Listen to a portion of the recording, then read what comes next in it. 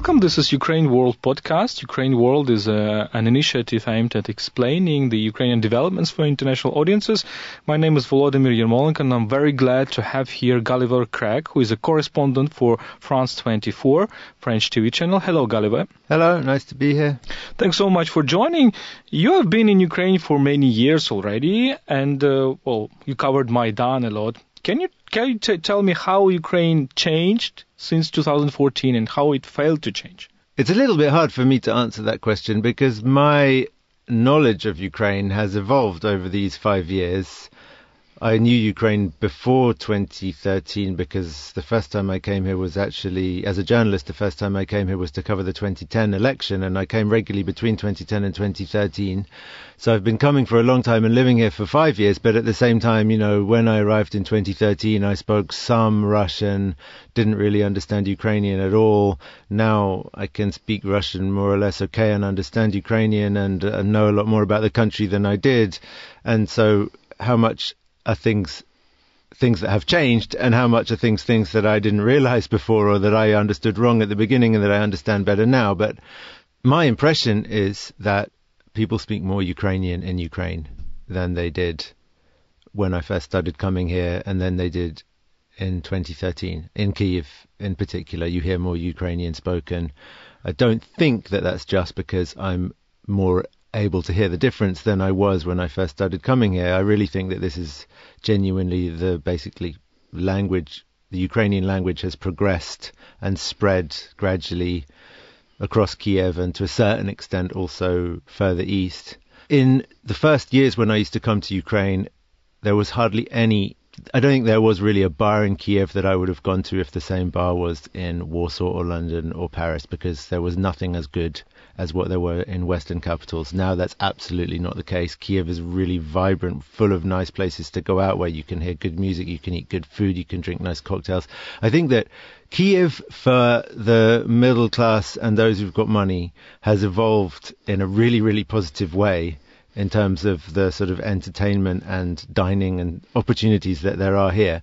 But is it a symptom of this new middle class? Is it a symptom of the way how Ukrainians treat their life in a more comfortable way? Yeah, it must be. And it must be a symptom also of a younger generation of Ukrainians who are coming of age and considering themselves to be fully fledged Europeans. But I say that also with a little bit of hesitation, because although I've only been to Moscow once in the last 5 years and didn't have that much of a chance to look around, a lot of people have told me that Ukrainian hipsterism is to a certain extent modeled, perhaps to a greater extent than some Ukrainians would like to admit, modeled on Russian hipsterism, and that you find similar places in Moscow to what you do in Kiev and similar designs and style trends.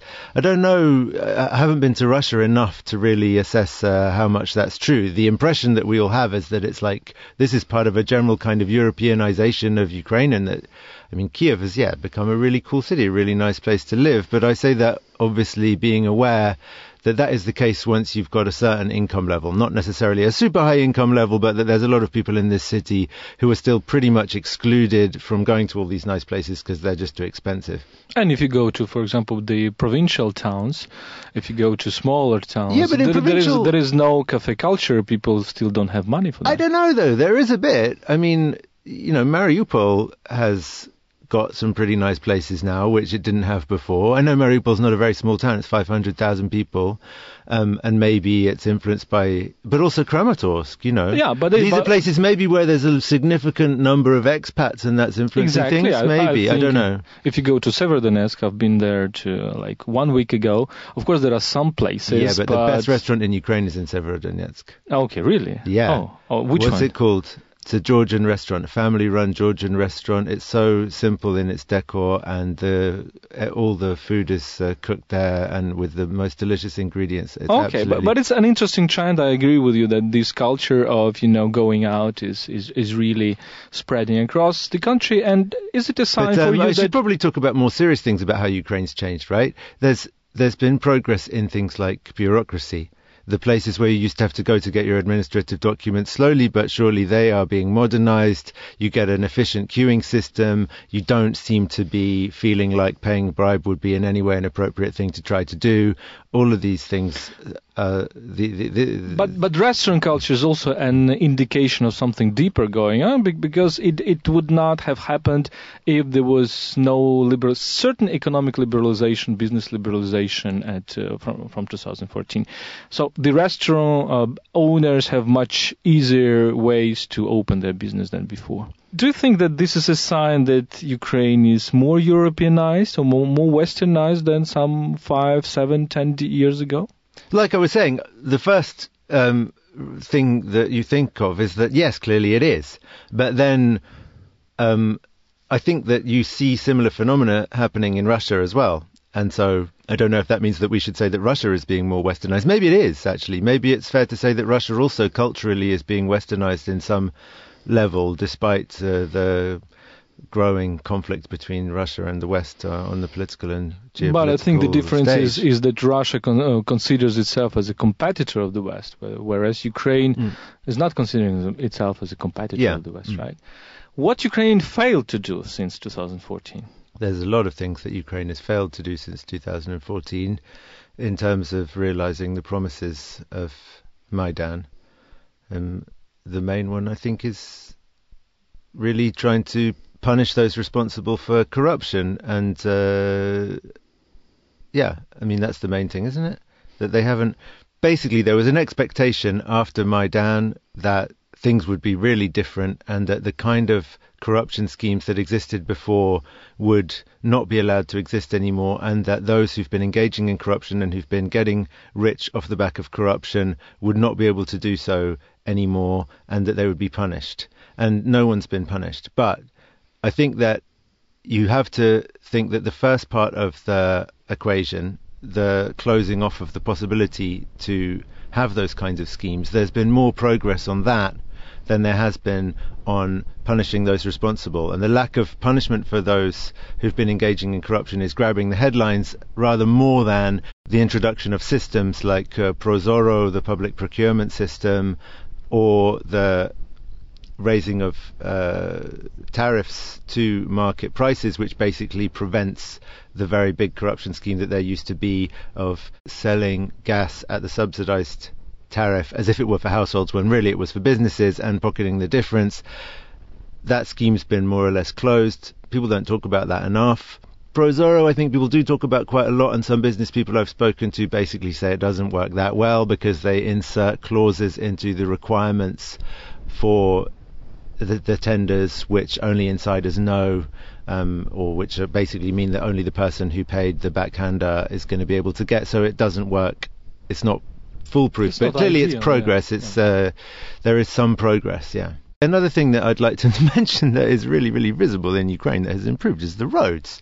I mean, they're still terrible, but they were really, really terrible before. Wow. And now some of them are not terrible. Some of them are okay. You can drive from Lviv to Ivano-Frankivsk pretty much the whole way on a road without potholes, and there's a lot of examples of that. It's very interesting because we know each other for quite a lot of time, and you are sometimes more pessimistic than I am about Ukraine, but on roads I'm more pessimistic. Oh, I really? think that this is a disaster. It's a huge failed opportunity. If you take roads, for example, between cities or like in Oblast, etc. But let me ask about Donbas war. You spent a lot of time there in Donbas. You covered many stories.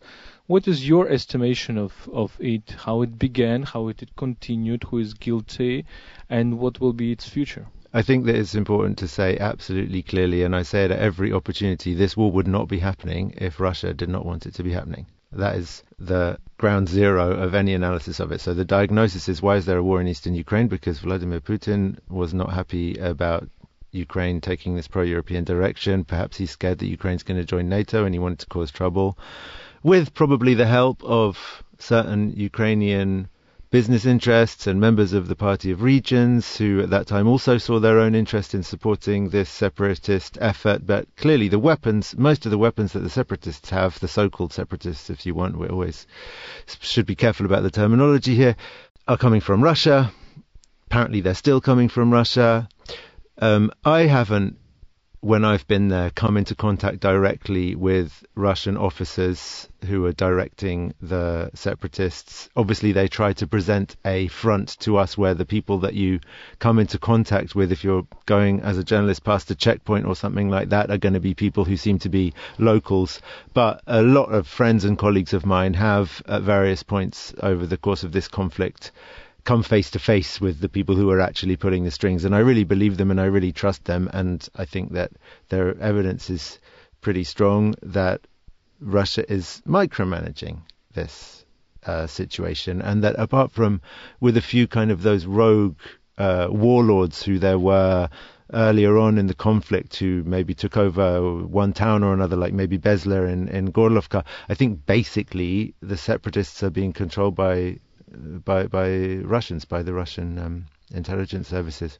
Do you have any idea of seeing things on the ground? What are the goals of Russia? Do they want to bring Donbass back to Ukraine on their terms? Yeah, I think that would be what they would like to achieve in the medium term, but I'm not actually sure I understand why they don't do it already, because I think that Russia's goal was to destabilize Ukraine and to create a situation where the idea of Ukraine joining NATO in particular, but even also the European Union, was completely unrealistic. There's no way a country that's at war is going to join NATO, right? So they've kind of achieved that already. And in a way, in terms of destabilizing Ukraine, they've now created a situation where those people who are still living in the occupied areas of Donetsk and Luhansk Oblast are really angry with Ukraine, don't want to be reintegrated. There's a huge issue with any kind of justice over this, because Ukrainians are rightfully going to want some people to be punished. There's a lot of resentment on the Ukrainian side against people on the Donetsk and Luhansk side who are seen as having collaborated with the separatists. It's just a huge can of worms, not even to mention the huge economic reconstruction effort that would be necessary. So basically, it would be such a poison chalice to hand those regions back to Ukraine now that I find it quite hard to understand why they don't just do it already and save money that they're spending on the weapons. Because, I mean, I don't mean to sound at all like I'm, wanting to give Vladimir Putin advice or anything. I mean, I think it's an absolutely reprehensible thing that Russia has done here. But look, now I think that they've achieved their goals of destabilizing Ukraine with this. I think they're waiting for the moment where they can say, look, we're bringing Donbass back, but on Russian terms. I mean, huge autonomy, federalization. Yeah. Well, that's what's written in the Minsk agreements. But yeah, exactly. But as soon as the fighting continues, there is consensus among Ukraine and Western powers, Germany and France, that we are not passing to the political parts of the Minsk agreement. Do you think this logic is correct? I mean, because there are Minsk agreements, everybody is talking about the Minsk agreements, but in Minsk agreements there is this very dangerous point of creating a very poisonous, autonomous region inside Ukraine. And I think that will be a Russia scenario. As long as the fighting continues, then there are various points that Ukraine can use to justify very clearly why Ukraine is not moving any further with the application of the political aspect of the Minsk agreements. For example, I think it says in the Minsk agreements that elections should be held under Ukrainian law in those areas. Ukrainian law does not allow armed people to be present, in polling stations. Ukrainian law says that there should be some degree of media freedom and that all candidates should be allowed to express themselves and given access to the media. Those conditions are not met in either Donetsk or Luhansk, so they don't need to look any further to say why they're not doing that, for example. Another point is the closing of the border. I think that Ukraine can reasonably say that the spirit of the Minsk agreement was that the border between Russia and Ukraine should be closed and that Russia should no longer be sending arms across that border. And apparently that's not the case. It's a spirit, but if you look the text, it clearly says that first election and then closing of the border. Really? And I think this is the trick of Putin of making the Minsk agreements basically a text made upon Russian terms, which makes it so difficult. I think that if you want to accuse Ukraine of being at fault in not adhering to the Minsk agreements, that is only the case if you say that Ukraine is violating the ceasefire unprovoked, which I think that Ukrainian soldiers are in some cases and in some areas. But I don't think that in terms of the political obligations of Ukraine, I don't think that Ukraine is failing to meet those obligations. I think at least it's the interpretation of the text of the Minsk agreements that Ukraine offers is a perfectly reasonable interpretation in which one can argue strongly. But my point is that you're asking why Putin didn't achieve this scenario of putting Donbass back to Ukraine, and I think he's mainly interested in continuing the war than putting Donbass back to Ukraine. Therefore, he continues of this destabilizing, creating this wound, But yes, I mean that seems to be the case on the evidence of the fact that he's not doing it. But I just don't quite understand why he thinks it's more in his interests to continue the war, which carries costs for Russia in terms of sanctions against Russia, in terms of literal economic costs of the weapons and things like that, when I'm not sure whether or not it really helps him achieve his goals in terms of destabilizing Ukraine any better than stopping the war and handing these poisonous regions back to Ukraine would. But I mean, evidently he doesn't think like he does. Evidently he doesn't agree with me. Let's talk about communication. You criticize quite a lot from the journalist point of view, Ukrainian communication. What are the major points of this communication that you don't like? What mistakes, what good things and bad things Ukraine did in these communication policies around the war? I think that in the very beginning, Russia was obviously lying by sending messages that Ukraine had been taken over by a Nazi junta, and claiming that Ukrainians had committed atrocities against local people in Donbass and all sorts of other things. And also Russia, since the war in Georgia in 2008, at the very least, had a reputation for being a mendacious state. And there was an opportunity for Ukraine to be the side that tells the truth. And even if that meant sometimes admitting things that weren't very pleasant for Ukraine to have to admit, for example, admitting that at a certain point a Ukrainian missile had hit a residential area of a city that was held by the Russian-backed forces, then it would have been better in the long run to build up a level of credibility. And instead, they squandered that opportunity. Instead, we had this Lysenko, who was the spokesman for the Ukrainian military in the beginning, giving wildly inaccurate information. At some point, I remember even, saying that there had been a village that had been bombarded and that there were 11 people dead. This hadn't even happened at all. And so after starting off, we as journalists thinking we can trust what the Ukrainian spokespeople say, we can't trust what the so-called DNR, LNR spokespeople say, it became very quickly we can't really trust what any of them say. And the general feeling in Ukraine that you can counter lies with lies, or propaganda with propaganda, that argument might have some value if there were equal forces, but you're countering a massive Russian propaganda machine, which is always going to have more resources than Ukraine. And I think they really made a wrong decision with that. That's in terms of the way that they communicate about what's going on in the war. Then I think the Ukraine is just always shooting itself in the foot by allowing things to happen that are obviously going to create negative headlines and that are obviously going to be exploited by the Russians and amplified by the Russian media outlets. And you hear Ukrainians saying, if we didn't do these things, then they would just make something up anyway. I'm thinking about, for example, the policies that the Ukrainian Memory Institute, led by Volodymyr Vyatrovich, pursues, which favor the great glorification of people who collaborated with the Nazis in World War II and things like that, which are not like things like allowing the Lviv city to organize Shukhevich Day on his birthday, when this guy is such a controversial person. It's obviously going to be sending a bad message, and it's obviously going to be amplified by the Russians and by whoever else is against Ukraine. And why does Ukraine allow these kinds of things to happen? Why instead not have some kind of very public and concerted effort to discuss these issues and to try to have a national discussion, but also not just within Ukraine, which is very necessary, but for the purposes of external communication, to show that Ukraine is a country that is trying to have a national discussion about history that's a bit more reasonable than just basically saying, if anybody calls any Ukrainian a Nazi, that's Russian propaganda, which is the Vyatrovich line. Well, I think these are dangerous, not dangerous, but very ambiguous things in Ukrainian discussions about identity. I agree with you. For example, my point is that it is much better to heroize people like dissidents, right? Who fought against Soviet Union in the 70s and the 80s. They're morally clearly people without this ambiguous record. Yes. Then going back to the 30s, and we understand that in the 30s, 40s, I mean, Europe as a whole was a very, very strange and tragic and thing, because the far right was the trend right there.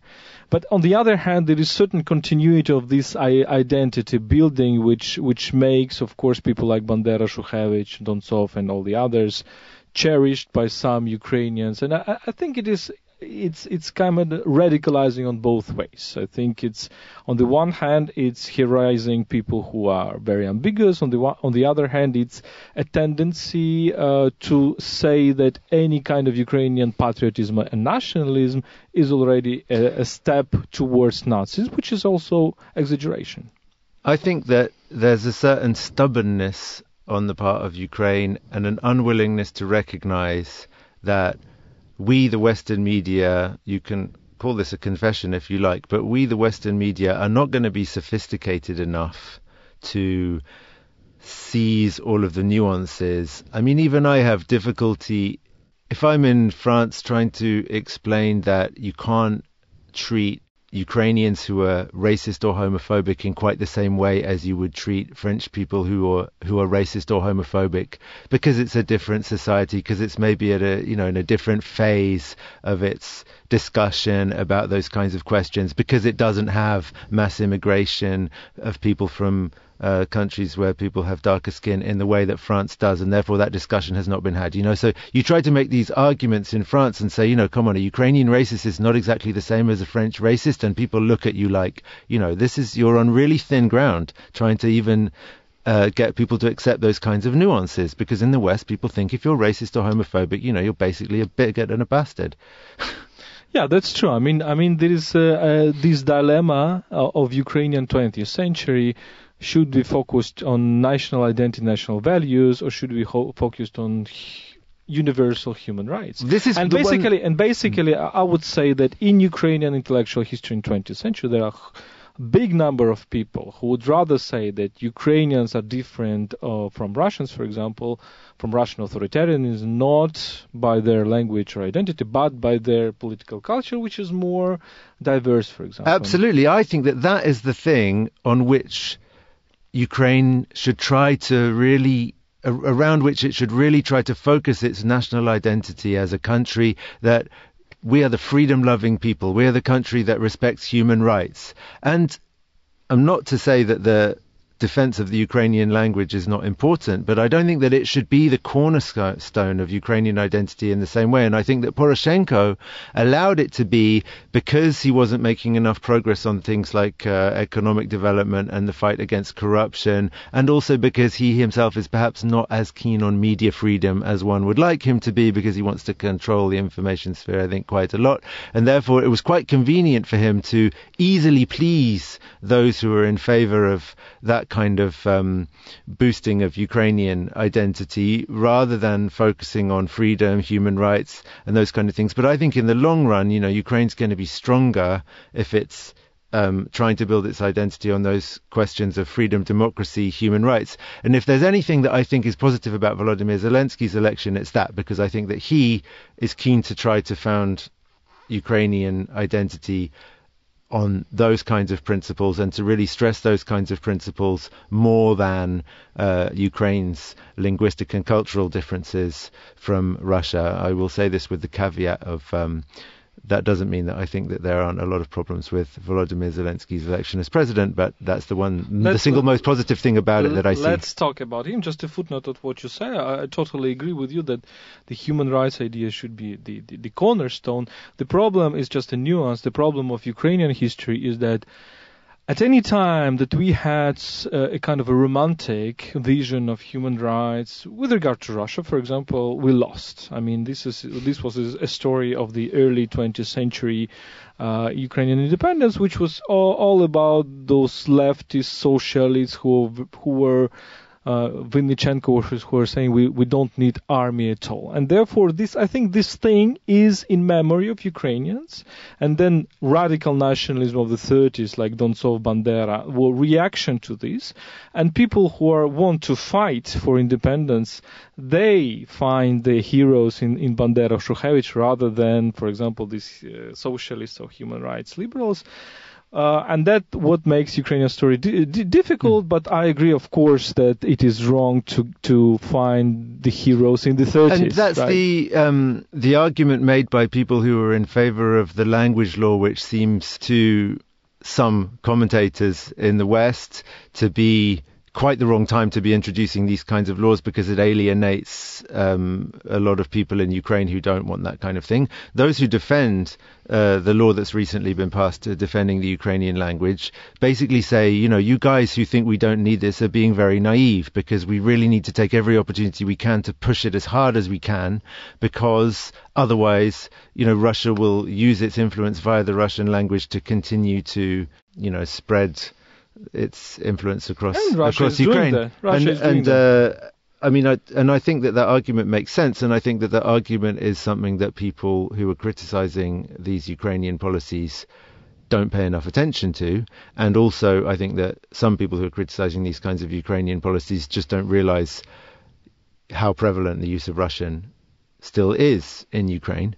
But I don't necessarily think that, for all of the reasons that I think these arguments are valid, I don't necessarily think that it's right, because I do think that there are a lot of people in Ukraine who have every right to be considered fully fledged Ukrainian citizens and who are willing to consider themselves patriots, who really don't like it and who are not on board with that. And the evidence of this is what policies the former Party of Regions groupings are going towards these parliamentary elections with.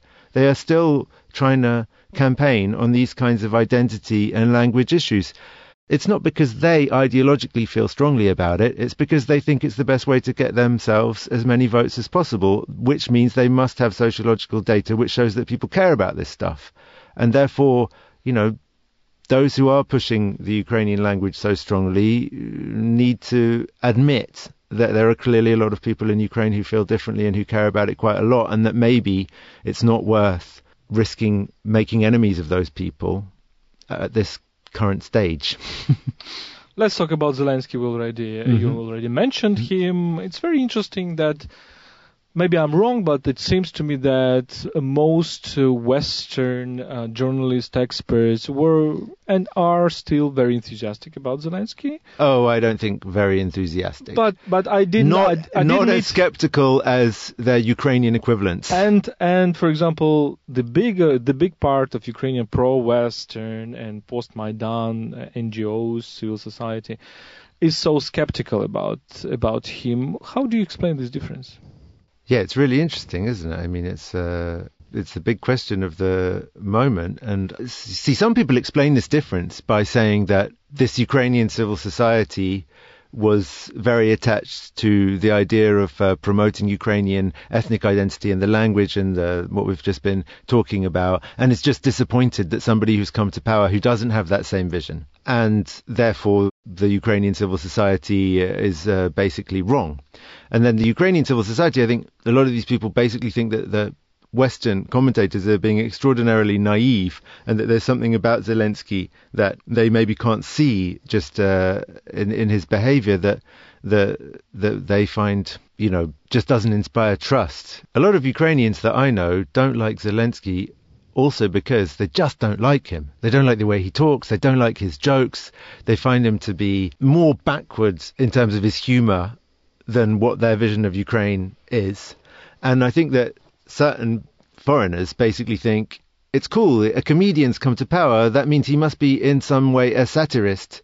And you look at the best bits of the series Sluga Narodu, and you see some quite good satire, and you see that he's channeling what I mentioned before, I think is really righteous anger against the Ukrainian political class. And then Ukrainians who are maybe more familiar with his work and with Kvartal know that it's also full of really sexist jokes and really bad jokes and primitive kind of attitudes. And therefore they don't have so much confidence in Volodymyr Zelensky's intelligence, and therefore they're more likely to think that the guy is not this like super sharp operator that some in the West see him as, but more likely to be somebody who's not really going to be clever enough, even if he wanted to outwit the oligarchs and the other nefarious forces who are vying to influence him. I think that that's the main thing. I think that, but I don't know, like, do you believe in Volodymyr Zelensky's good intentions? It's hard to say he's a good actor, but I think some people in the West just they probably don't see this, his roots in the Russian and Soviet humorist culture, and that's what frightens all those people, post-Maidan people, who see him as a continuation of this Russian world, but with the smoother terms. But at the same time, I think that the pro-Poroshenko people are sometimes so intransigent that it is also very bad. I think Zelensky can be somebody who will try to avoid this ethnic cultural ghetto and modernize people who had pro-Russian sentiments before. Yeah, but I mean, seeing things like when Zelensky he made some kind of campaign video, the message of which was the necessity to unite Ukraine, and some Ukrainians reacted basically by saying that he's promoting Russian propaganda by suggesting that Ukraine is divided. I mean, I think that is really a serious case of denial and very dangerous. This is the continual problem with Ukraine, basically, that Russia, and this is the way Russia operates with its propaganda all over the world, takes a small problem and exaggerates it and uses it for its propaganda purposes. But that doesn't mean the problem doesn't exist in the first place. And the Ukrainian reaction, in the case of Ukraine, when it's been Russia suggesting that everybody in eastern Ukraine would actually rather be part of Russia and that they're completely Russian and that there's this massive east-west divide, the Ukrainian reaction to say there's no division at all is quite wrong. Exactly. It's a division which exists, and if you want to really combat Russia, I think you need to recognize that the way Russia works is to take existing problems, add to them, and promote them as much as possible. They don't make stuff up. That's how they work, and that's their strength, and that's why some people watch it, and that's why some people believe it, is because they take a grain of truth and grow a tree of lies out of it. But if you remove the grain of truth, they can't do it. And Ukraine is not willing to remove the grain of truth. That's the major point, and that's the point we are promoting here at Ukraine World as well. We made a paper on Russian propaganda, for example, where we said, look, in 2014 it was about fakes. Now it's much more complicated. It's about really taking some facts, putting it out of the context, exaggerating it. Therefore, the work with the Russian propaganda is now much more complicated, because you have to be much more critical. You have to understand that it's not enough to say, well, this is a fake, this is not true, but indeed they're manipulating with some real things. Let me ask a final question, Gulliver. Are you basically more optimistic or pessimistic about the next 5 years in Ukraine? I feel like if I say something optimistic, and then all of Ukrainians, the 25%ers who voted for Poroshenko, if you like, if all their worst fears about Zelensky are fulfilled, and he turns out to be either a puppet of Kolomoisky to an extent that Kolomoisky pursues truly damaging policies for Ukraine, or if he turns out to be incompetent, or if he capitulates to Russia in terms of doing some deal about Donetsk and Luhansk, then everybody will be saying, "I told you so." I think it's clearly possible that worst case scenario will come true. But I'm inclined to think that that's not what's going to happen. I'm inclined to think also that Ukraine has built sufficiently strong institutions that they can operate, and that they will move forward, and that Ukrainian civil society will be continuing to be vigilant and to try to force the government to pursue an anti-corruption agenda, and that Volodymyr Zelensky will not decide, as his character in the fictional series did, to just cut ties with the IMF or do something stupid like that. Actually, he said so in Paris a couple of days ago, didn't he? And so, if Ukraine continues, I think Ukraine's probably going to continue along the same path. And maybe Russia is also just going to continue in the same way. And therefore, I don't know if it's a optimistic outlook to suggest that this country is going to be stuck with a semi-frozen conflict for many years to come. It's not exactly great, but I don't think it's necessarily going to prevent Ukraine from continuing to make slow but steady progress economically and politically. So I would say if that is moderately optimistic, then I think I'm moderately optimistic. I share this view actually. So let's see. So far we see that, for example, on the foreign agenda, Zelensky just continues what Poroshenko did, and that brings me to my. But were people who voted for Poroshenko expecting him to not do that? Well, they were afraid, of course. Yeah, and they were. I mean, very afraid. Some of them, people who I was speaking to on election day, in any case, it really seemed like they were gonna. It was almost like as soon as he was elected, they were expecting him to suddenly turn around his cards and say, ha, and now we're going to just do whatever Putin says or something. It seemed obvious that wasn't going to happen. But let's look what will be, if this way forward will be sustainable. Thank you so much, Gulliver. We had Gulliver Craig, who is correspondent at France 24, a French TV channel, correspondent in Ukraine. We had a very interesting conversation, and I'm glad that although we disagree on some points, maybe many points, but there is still this conversation between Ukrainians and foreigners, which is very fruitful. Thank you so much. Oh, thank you very much.